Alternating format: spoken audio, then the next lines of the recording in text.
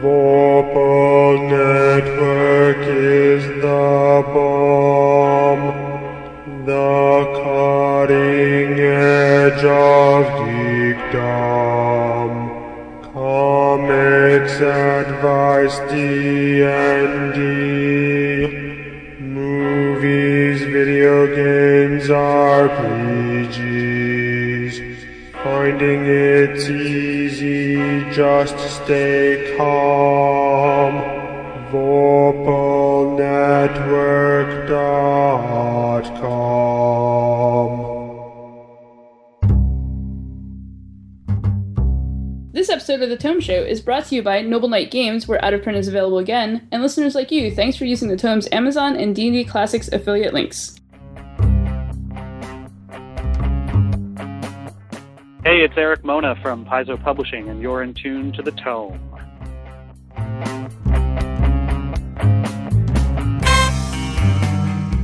Welcome to The Tome, a D&D news, reviews, and interview show, and I'm your Tome host, Jeff Greiner. And I'm your co-host, Tracy Hurley. In this episode, we're going to chat with Corinne Seabolt, a woman of many talents, editing, marketing, customer service, and a miniatures enthusiast. And first, though, we want to take the time to remind you about our sponsor, Noble Knight Games, an online store that specializes in finding out-of-print game products, but also carries new games as well. Our pick for the episode is Hobby Q, Learn to Paint Kit, Fantasy Classics by Reaper Miniatures. This set includes a baby dragon, baby hatchling, unicorn, knight, dinosaur, and angel of mercy, along with 16 Master Series paints, brushes, and instructions, all you need to get started. Noble Knight is a long-standing game store specializing in finding out-of-print games while also offering the newest great releases. Including D&D? They got it from any edition. That's right, all of them. What if I want a board game, card game, minis, or dice? Noble Knight has it all, and at a discounted price. In fact, Noble Knight has over 30,000 unique items on stock. And you know you can trust this Better Business Bureau accredited store with a satisfaction guarantee. Yeah, but I've bought too many things over the years. How can I justify spending even more? Good thing we're talking about Noble Knight then. They'll buy your old gaming things and offer you cash or trade, so you'll be able to keep up with all the great gaming stuff you want. Check them out at nobleknight.com. Wow, I'll go today! And be sure to tell them the Tome Show sent you. And now we're back. Welcome to the show, Corinne. Thank you. Thank you for having me. So this is our traditional first question. How did you get into gaming? Well, I always wanted to. When I was 16, I had access to books and friends, but not at the same time. So I worked at umpteen zillion characters in GURP and never got the opportunity to play them. And then finally was able to start gaming at 30. Because I just was finally able to, no longer being hermit. Awesome. And my first game was a D&D 3.5 canned adventure with a very, very mixed party. Oh, wow. As they could get in 3.5. There's lots of options. Oh, we had everything from lawful evil to chaotic good in one party. Did you have a GM that could keep them together? Yeah, remarkably. And fortunately, it petered out before the lawful evil got me back for a first-timer's mistake. Awesome. I didn't realize that at the time that when you cast Burning Hands and the person in front of you is prone, they don't have the option to make a dodge check. Oh, wow. Well, it's good. I wouldn't have known that either, so now I know. Absolutely. In previous sessions, I had been told, "Oh, go ahead. We can dodge this." Right. I find it would be okay. I find finding some way to put yourself in conflict with the other players is a great way to introduce yourself to a new group of gamers. It always goes well. Well, the thing was, we were up against Hobgoblin. We had started at the top of the keep, ruins, whatever, instead of the bottom, and we're working our way down. Mm-hmm. And no, it was a bugbear. And So they were higher level than you expected? well, yeah, and it was a very narrow passageway, and the dwarf was blocking it, and Right. the dark dwarf was blocking it. The halfling and the dwarf were in front of the creature, Mhm. and again, I hadn't been told that Right. you can't make a dodge if you're prone. Right. My character was a gnome, shorter than the dwarf in front of me. So, burning hands from between his legs at the thing, and yeah, Brilliant. I didn't toast them too badly, but it did take out the bugbear. Yay! So it was worth it. Right. You probably deserved it anyway. Well, he was lawful evil. See, he totally deserved it. He surely did something at some point that earned it. It was just karma. Right. Fun times.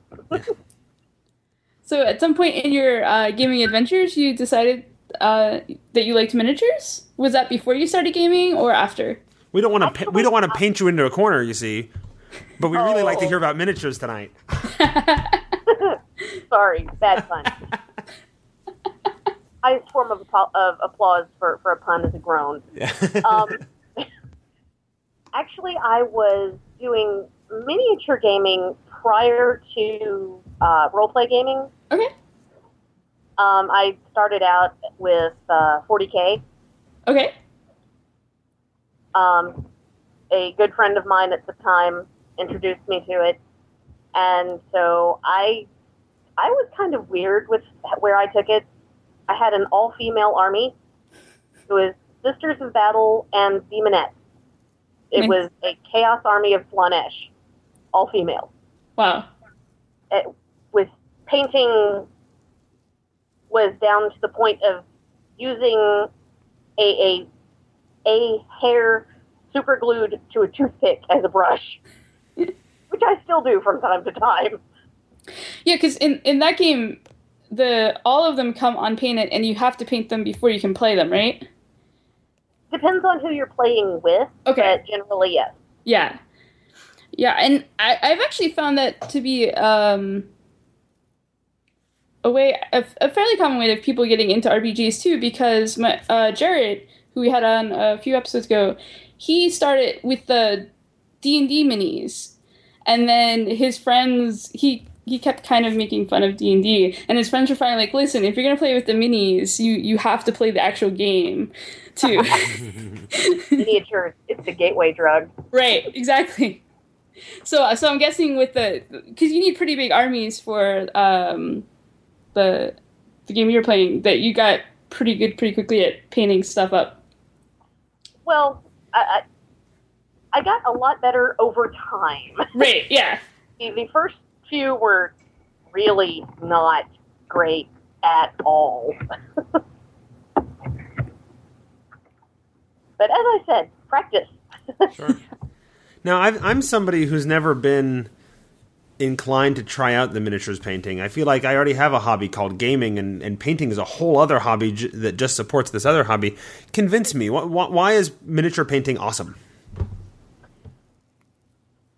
Do you want just a blob to represent your character in the game board, or do you want it to look like your character? Okay, so you really enjoy it for the fine detailed customization that you can put into a miniature. Yes. Okay, cool. When I really started customizing, you actually, Tracy, you know the person in question. It was for Sue's. Okay. One, yeah, characters. We did not have anything that really looked like her character, and the amazing artist that she is, had drawn this just incredible character portrait. Right. And we didn't have anything that even remotely matched. So I took one that we had several of the same sculpt, and right down to mixing the colors to get as close a match as I could to make this random thing look like her character. Right. And I think that's something we should point out here with miniatures painting, is that miniatures, customizing miniatures in general. I know we keep calling it miniatures painting, but it's also customization. There's a whole range of ways you can get into it. You can buy, miniatures are pre-done, do nothing really to them except for maybe add a base, because a lot of them you do have to add a base to them. You can just paint them, or you can learn how to do the sculpting or the changing out the weapons and stuff like that too. Kit bashing. What Sean likes to call me the eviscerator. Oh. Because I will at times, we will get minis in bulk. It's easiest with the plastic ones, but is also doable with metals. Like I said, far easier with plastics. Right. And, okay, I want this arm, and this head, and that pair of pants, whack, and just cut into pieces parts and reassemble. Nice. And to do all of this, because when we were at the Queen City Conquest, you were starting to talk a little bit about your work area. Do you want to talk a little bit about how you have that set up? The pub as a whole, or my specific little You can corner? talk about your specific little corner. The Okay. pub's awesome too, but Yes, I converted the two-car garage into a gaming pub. But my little corner is set up with, well, it's a combination of my corner / mini storage. Mhm. The previous owner of the house was an HVAC person, and he had these built-in drawers for nuts and bolts and whatnot. They are now filled with minis. Usually the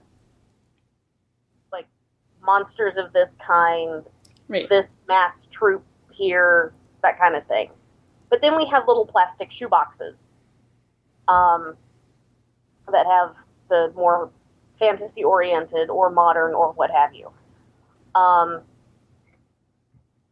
those are right beside my desk that is with the magnifying light that I almost never use.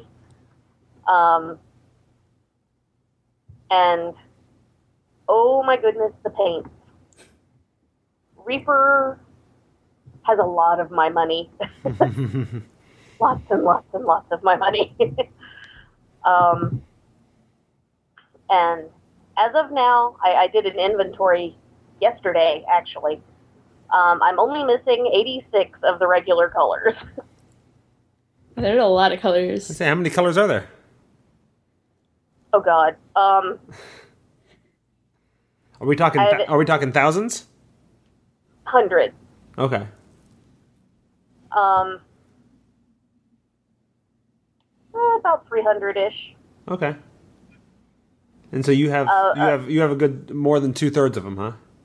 Oh yeah. And one thing I love about Reaper paint is their trios, where they have the base color, the shadow, and the highlight. Just all boom, boom, boom right together, which makes shading so much easier. Right. So, and kind of starting to talk about, because that sounds more like a kind of a tool thing or something to look out for. So let's say Jeff, after this, decides he wants to start painting minis. What do you think would be the very first things he should go out and get? Because I'm not going to go out and buy 200 and some paints. No. Actually, the product that you mentioned as your pick for the show is probably a really good place to start. Sweet. With Good pick. Huh? I said good pick. Yeah. They have in their starter kit, they have a good basic variety of colors. Generally a flesh tone, a brown, a black, a white, and maybe some of the more colorful options. But what you'll want to start with is that, a good spray-on, like spray paint type primer. Okay. In any, so much easier. something I can just go pick up at the hardware store. Is there a specific kind of primer that I need? It's easiest if you go to a hobby shop. Okay. And like your friendly local game store will likely have a selection of primers. Okay. Either black or white is generally best. Although Army Painter has some really good colors available if you're doing a more colorful piece and want to skip a step. Right. Okay. Because I actually have a miniature I got for free with something I bought at Gen Con, and I've been contemplating picking up some things and figuring out how to paint this paladin. Cool. For a paladin, you'll probably want a metallic for the armor. Mm-hmm.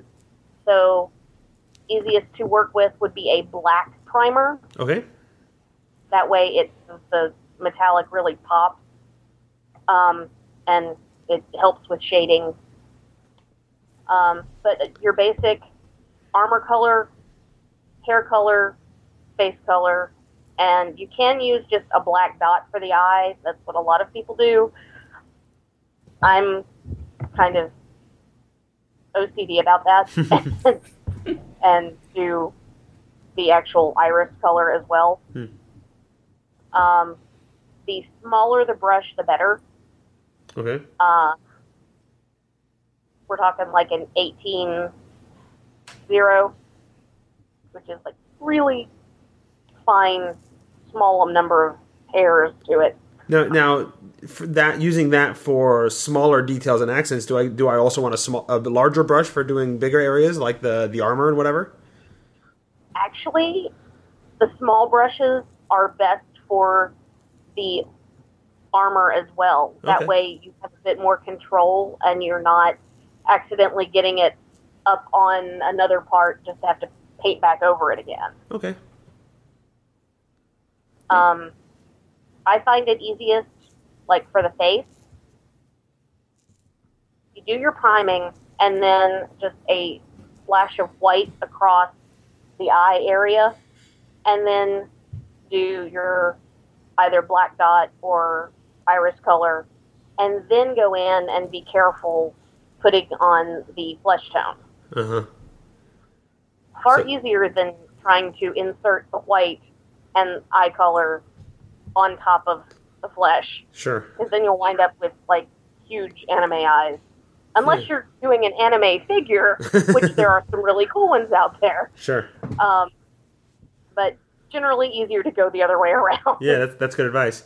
Now, you mentioned that since I'm doing armor, using a black primer would be a good idea. In what instances would I want to use a white primer?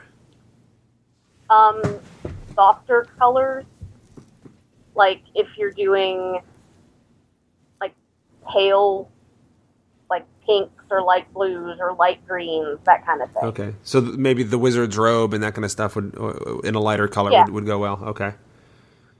And you also mentioned something about shading and highlighting colors at one point.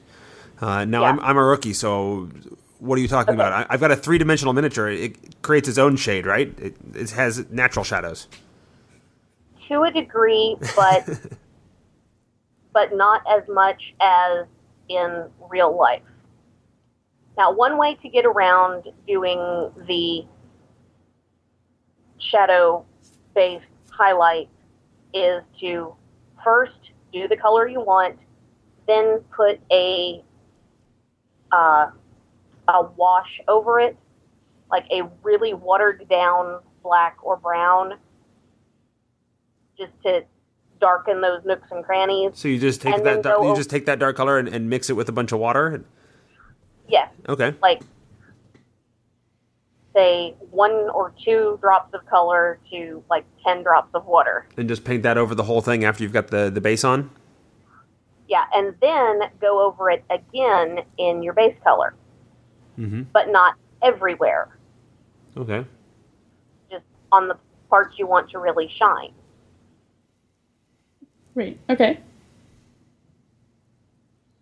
And one thing that a lot of people forget to do, including me when I was learning, and even now sometimes will get in a hurry and need the mini, like, now, is to seal it.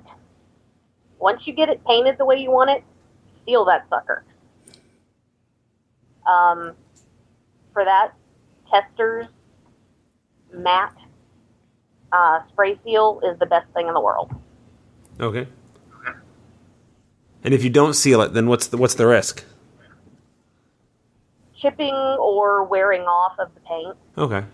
So short term, if you need that miniature right now, you could probably get away with it, and then seal it after that 1st Don't session. throw it around or anything. All right. Sure. Okay. Of course, I wouldn't recommend that anyway. And then earlier you were talking about the two main types of materials for minis, metal and plastic. Could you talk a little bit about the differences between them and why you might want one over the other? Well, there's also resin. Okay, resin. So 3 main types.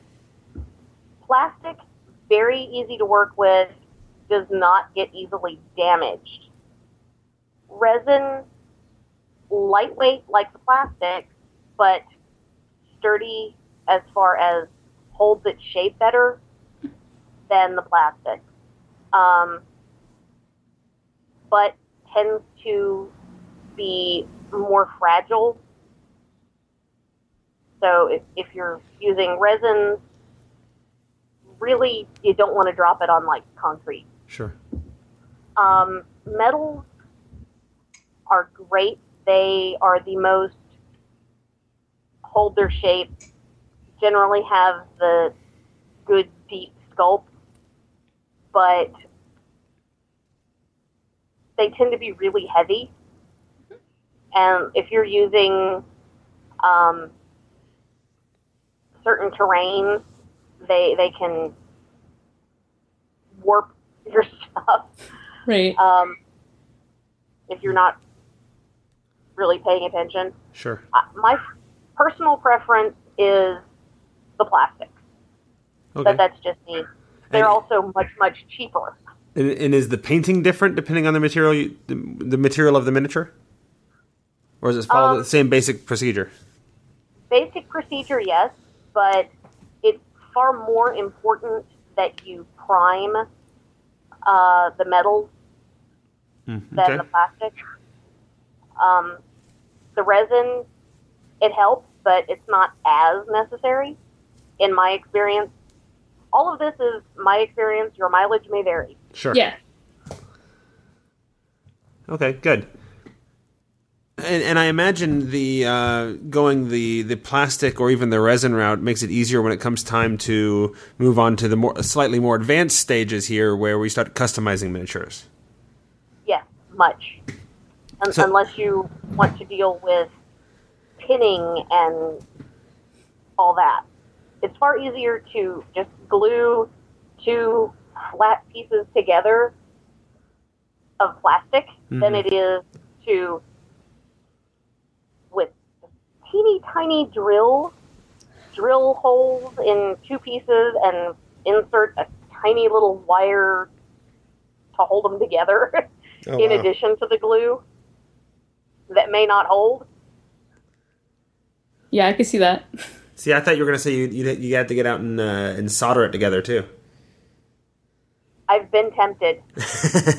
Next step, I've huh? been sorely tempted. I want to start welding them. Yeah. So talk a little bit about this idea of customizing, where you're taking multiple minis and hacking them apart and making them into something completely unique and original. Because I imagine we're going to call that for more advanced users, who want to go a step beyond just painting the miniatures.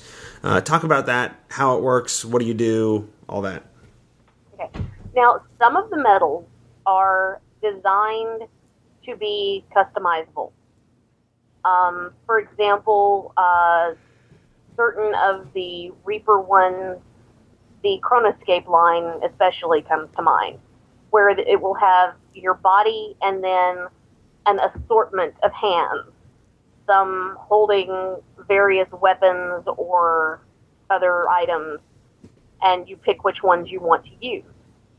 Some of the Warhammer, those are also generally designed to be customizable with little fiddly bits that you put together. Okay. As far as just flat out kit bashing and hack apart, reassemble, you can do that with pretty much any, but it's far easier with the plastics and the resins. What I tend to do, for Christmas a couple of years ago, I got Sean a case of HeroClix, and he got me 2 cases of HorrorClix. That's love. Yeah, it is. And I've used a lot of them as parts. And eBay is a wonderful, wonderful resource for buying in bulk. Sure. Again, for parts. It's just a matter of trial and error. And at the prices you can get stuff for on eBay, if you mess up, you're not out great gobs of money. Right. It's just a matter of be willing to play with it. Be willing to experiment. So let's get a little bit more into the details here.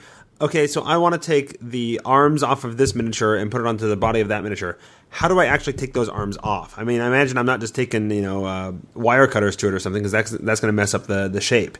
So what do I do? How do I take it off? How do I put it back on? How do I make sure it's going to stay? Okay. If it is resin or plastic, it's really easy. You take an X-Acto knife and just slice it open. Well, not open, but slice off at the joint. Sure. It's really easy when your figure has, for example, gauntlets. If you want to swap out hands or arms, cutting them at the seam of a feature on the sculpt, so that your seam is less noticeable. Right.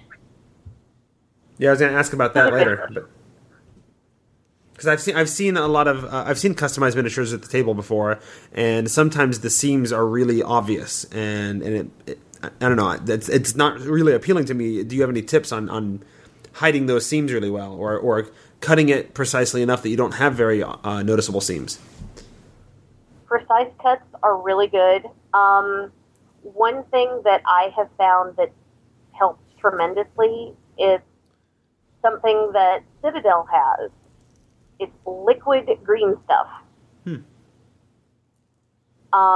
Green stuff, the sculpting epoxy that most miniatures are at some point based on.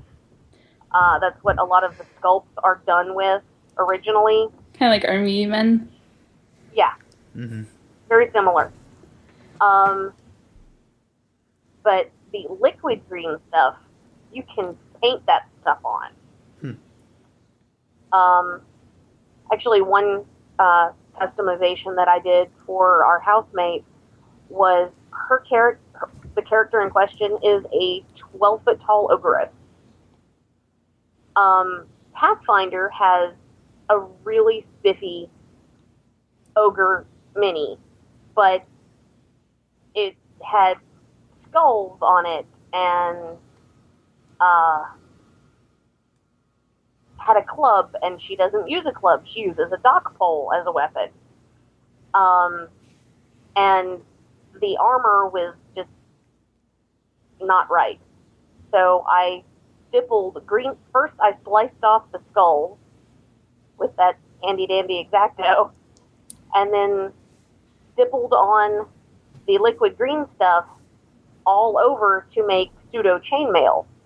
Oh, nice. And just sort of pouncing a stiff brush to do the texture, which also hid where I sliced off those skulls. Mm-hmm. And then later it got painted. And then where the hand was holding the club, sliced off most of the club from the hand, and then took a bamboo skewer and got it wet and whittled a bit on the end to make a dock pole tip, Mm-hmm. which I then painted silver, cut it in half, and stuck a little sphere on the other end, and then glued that to either side of the hand where the club had been. Right. Very cool. So, and it sounds like you both work in painting your own miniatures and customizing those, as well as working with the pre-painted plastic miniatures and customizing what already exists there. I repaint the pre-painted. And you repaint them, of course. Why wouldn't we? Which of those do you prefer to work on? Do you like starting with something that's already sort of there and you can tweak it, or do you like starting from scratch, or does it depend on the project? It depends on the project, and we use all kinds of stuff, from the Clix to the D&D and Pathfinder and Star Wars, etc. minis, Clue figurines, O-scale railroad figures. Wow. Just you name it. Anything can be used. It's just a matter of what you're willing to see when you look at it. Mm-hmm. And I imagine you have to train yourself a bit to do that as well. So when you're out at the hobby store and you're seeing things, you're used to looking at it and thinking of it in secondary ways, or what else could you turn that into? Pretty much. Also, jewelry findings are lovely. Oh, very good. Little pieces of necklace chain make great chains for escaped slaves. Right. So, with all of this vast experience, do you have one or two favorite projects that you've worked on? Oh gosh. Actually, the Ogress that I mentioned is probably my top favorite. Okay. Just because she was, and I looked for probably a year to try and find a female ogre. It is really hard to find female ogres and orcs and such. Right.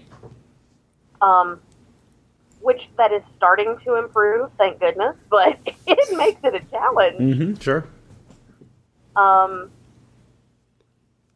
But it's such an important character to that game that I really wanted her to have the right figure for her. And the way she turned out, I could not be prouder.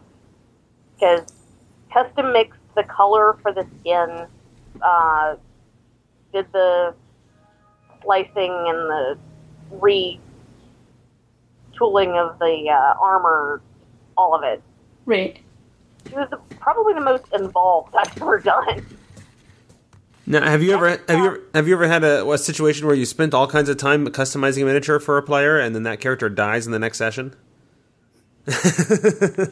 Actually, I could just see, you spend all this time on this ogre, and you love this ogre, and then, she dies in the very next game. And, I'll start back to the drawing board. I can actually top that. Okay. One of our players had a squad of 5, not quite sidekicks, but a squad of followers. And each one had his own specific appearance, right down to acne on one of them.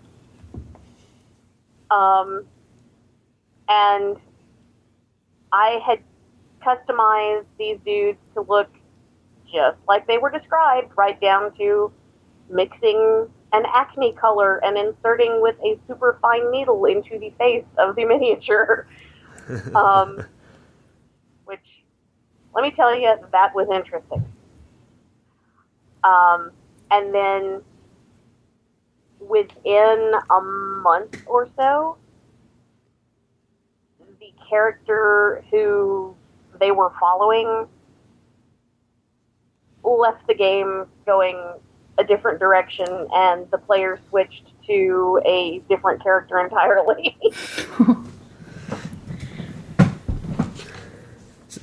So I hope. I mean, in the age, in the age where people have boxes and boxes and boxes full of pre-painted minis, which probably aren't as customized or aren't as beautiful or specific as the things you create, but you can kind of get by on them.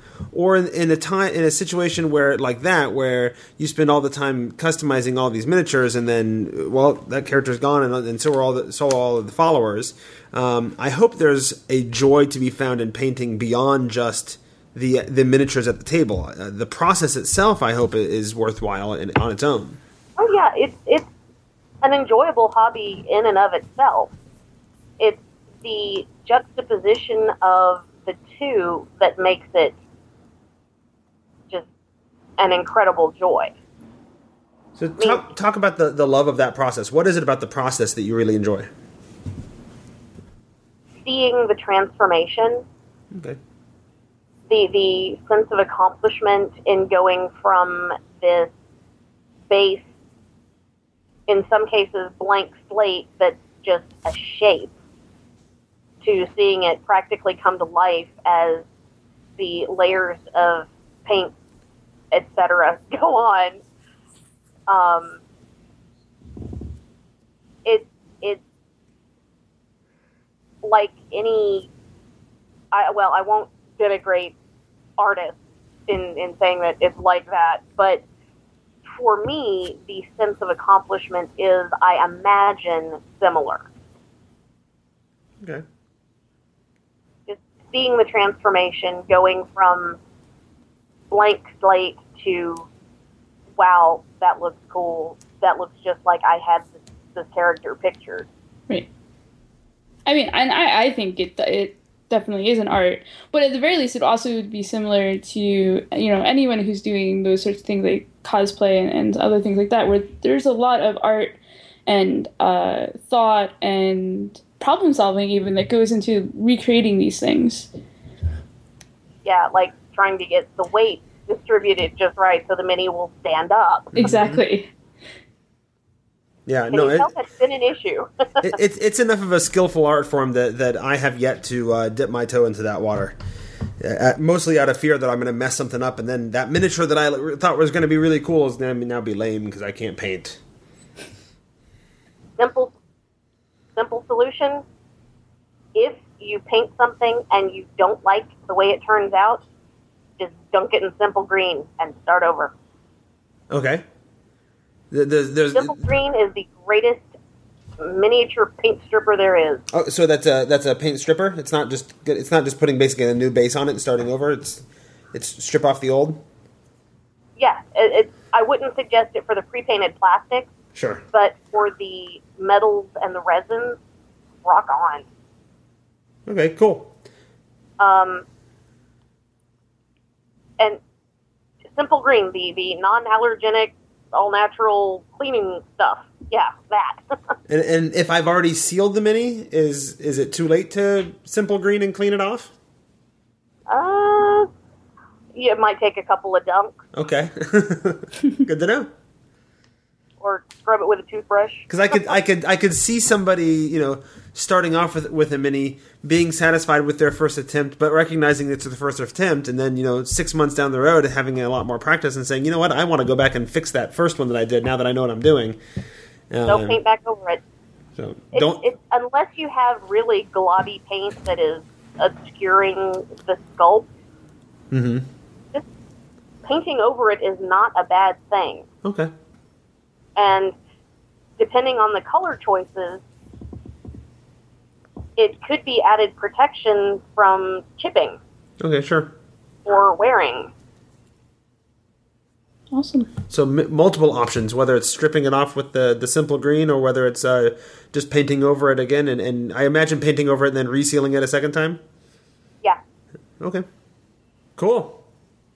Anything else we need to know about painting miniatures? I feel like I've got a stronger grasp of it now, and yet it still feels like way more skill than I have. Start out with simpler sculpts and then work your way up. Things that have really intricate fiddly bits can be a pain in the butt. But at the same time, sometimes those fiddly bits, you can get away with murder just by doing a base coat and then a wash. And the wash will fill in those sculpt crevices and give it depth Okay. that a paintbrush would have difficulty with. Cool. Cool. Really, it all depends on what you're wanting to do. Main thing is don't be afraid to experiment. Don't be afraid to play with them. Yeah, Jeff. I mean, you got it for free. That's true. I did get it for free. Very good. I still feel like I might have to wait a few years when my I don't have a 2-year-old in the house before I start painting and leaving miniatures around the house to dry. I could see a disaster there really fast. Do you have a bookshelf? I do have a bookshelf. Yes. Just leave it up high, huh? Yeah. Okay. All right. Well, good. Tracy, My daughter was 6 when I started painting, so. Uh-huh. Well, good. Tracy, any last questions? No, I'm all set. All right. Well, thanks for joining us, Karen. Thank you for having me. And if people want to find you anywhere on the internet, is there a specific place they should go? Facebook, Gaming Facebook. Buttercup. Gaming Buttercup? Yeah, or just search for me by my name or look for Sean Pat Fannin. Okay. Very good. Yeah, you mentioned Sean, I think, a few times now. We should mention to our listening audience who Sean is. He's not exactly a nobody in the gaming field as well. Yeah, my fiance, Sean Patrick Fannin, he wrote the Fantasy Role-Playing Gamers Bible. He did several products for Hero System. He most recently did Shinetar, Legends Arise, and fairly recently finished the Kickstarter for Legends Unleashed, and 30 some odd follow-on products for the line, which are in progress. And he's worked on a few different iterations of Star Wars, and he's done a lot. Yeah. And that's I mean, and that's what I wanted to make sure people understood is that when we've mentioned Sean without any context several times now, and we just wanted to make a note. He's been in the industry, but most importantly to our tales, he's your fiance, and so you're around him a lot. And also, if people had gone to Gen Con, they might have met you, right, Corinne? Yes, at Gen Con, I'm pretty much every Gen Con wind up being booth monkey for Tom Tullis at Fat Dragon. Ah, very good. Which is, since you're talking about minis, Fat Dragon does wonderful printable terrain. Yeah, I have several Fat Dragon buildings and towers and things up in my gaming corner.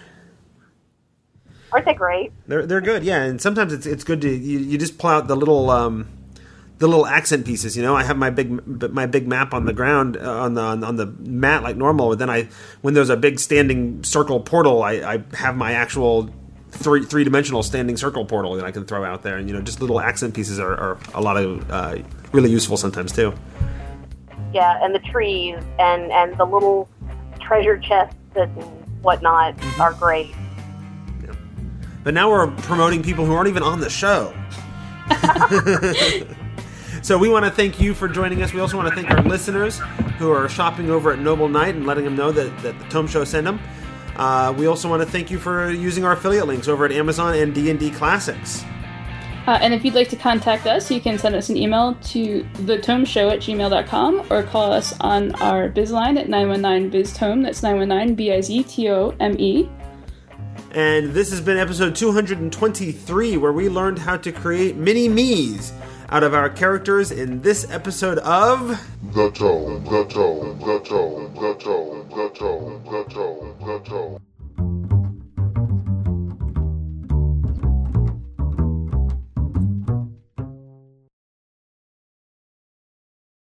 I'm on the wall.